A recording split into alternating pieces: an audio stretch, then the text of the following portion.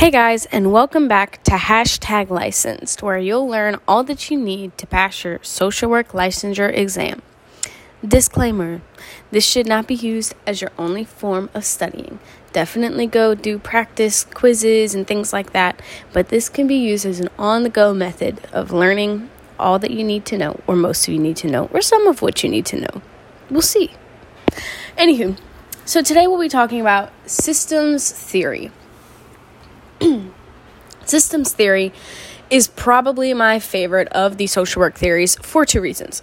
Reason number one, I feel like it encapsulates the entire person and all of their needs and all of their strengths, because it helps you look at all of the different ways that different parts of a person's life could be affecting them and how each part can play into rehabilitation or recovery.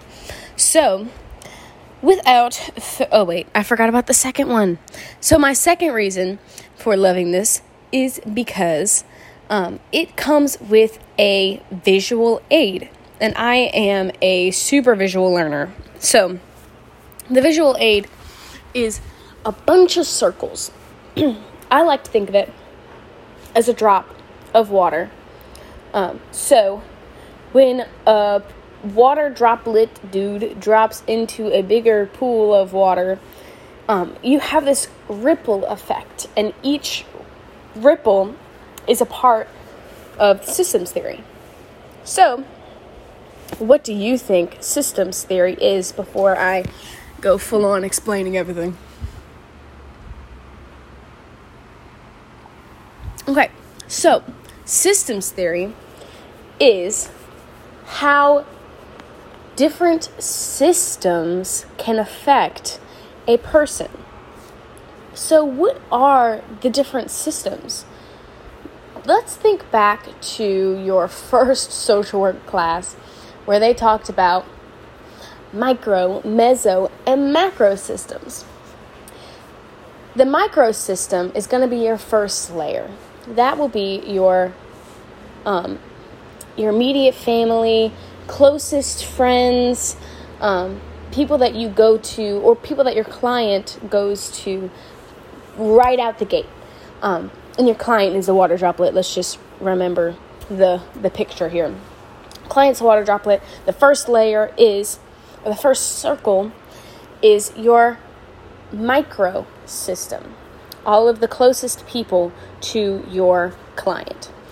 Then in the next ripple, we have the meso system. And meso system is going to be your intermediate system, right?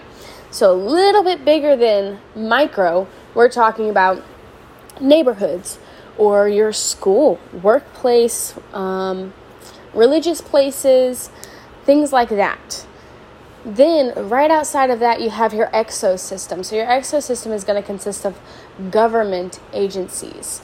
And then your macro system is going to be your community, your, like the biggest group that you can think of, the entire city that your person lives in, the nation that your client lives in, things like that. And in macro, you have to consider culture of the area that your person's living in and culture of the ethnicity that your client is. Okay? So, let's kind of look at an example really quickly of how the systems can affect the individual person. So let's take into consideration systemic racism. Here we go again with the systemic racism, okay? So this started long ago when a group of people had an idea that there was one race that was the best, right? And then this, not right as in like, yes, one race is the best, but right as in that was their thought. We know now that they are so very wrong.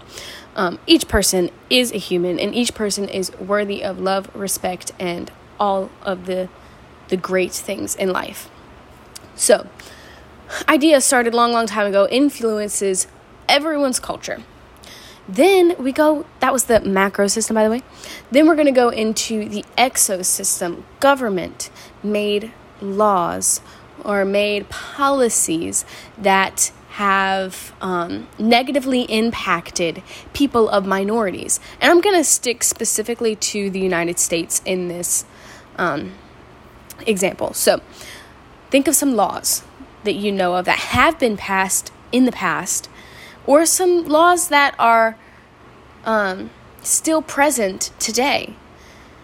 Okay? So that is our exosystem, how the exosystem has affected our client who's dealing with systemic racism. Then we're going to move on to the mesosystem. And in the mesosystem, remember, we have the neighborhoods. Where I'm from, I'm from the South. So racism is still a thing here, and it's so sad, but it really is. It's a thing.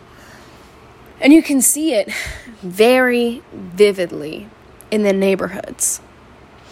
Each neighborhood is divided by class and basically by race. You have different neighborhoods for different people, and it's not like somebody laid out a map and said, you will live here, you will live here, you will live here. It was almost by choice, but also these laws that were passed and these ideologies that are had by people influence the way that the neighborhoods were built and set up and who lives in the neighborhoods. So that's our mesosystem, right? And now we're going to move down to our microsystem. We have the family, the closest people who are dealing with feelings of inadequacy and feelings of hatred from other people groups, And then we have our client who's dealing with all of that, but internally, and they came to you because they are concerned. So that is how systems theory can affect a person. That is just one example of how system theory can affect a person.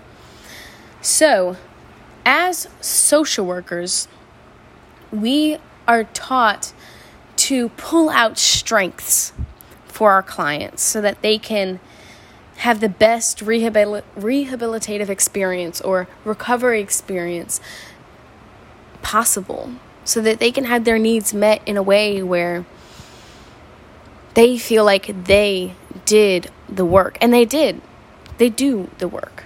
So, how do you think strengths perspective works with systems theory?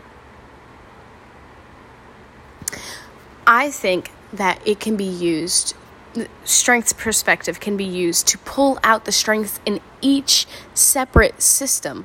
And the strengths can look like allies, people who are fighting for them already, people who are fighting for equity, not just equality, people who are fighting for change on macro or exo levels, people who are moving into different neighborhoods, people who are experiencing other cultures by going to different churches or moving to different areas so that their kids can go to school with a more diverse population.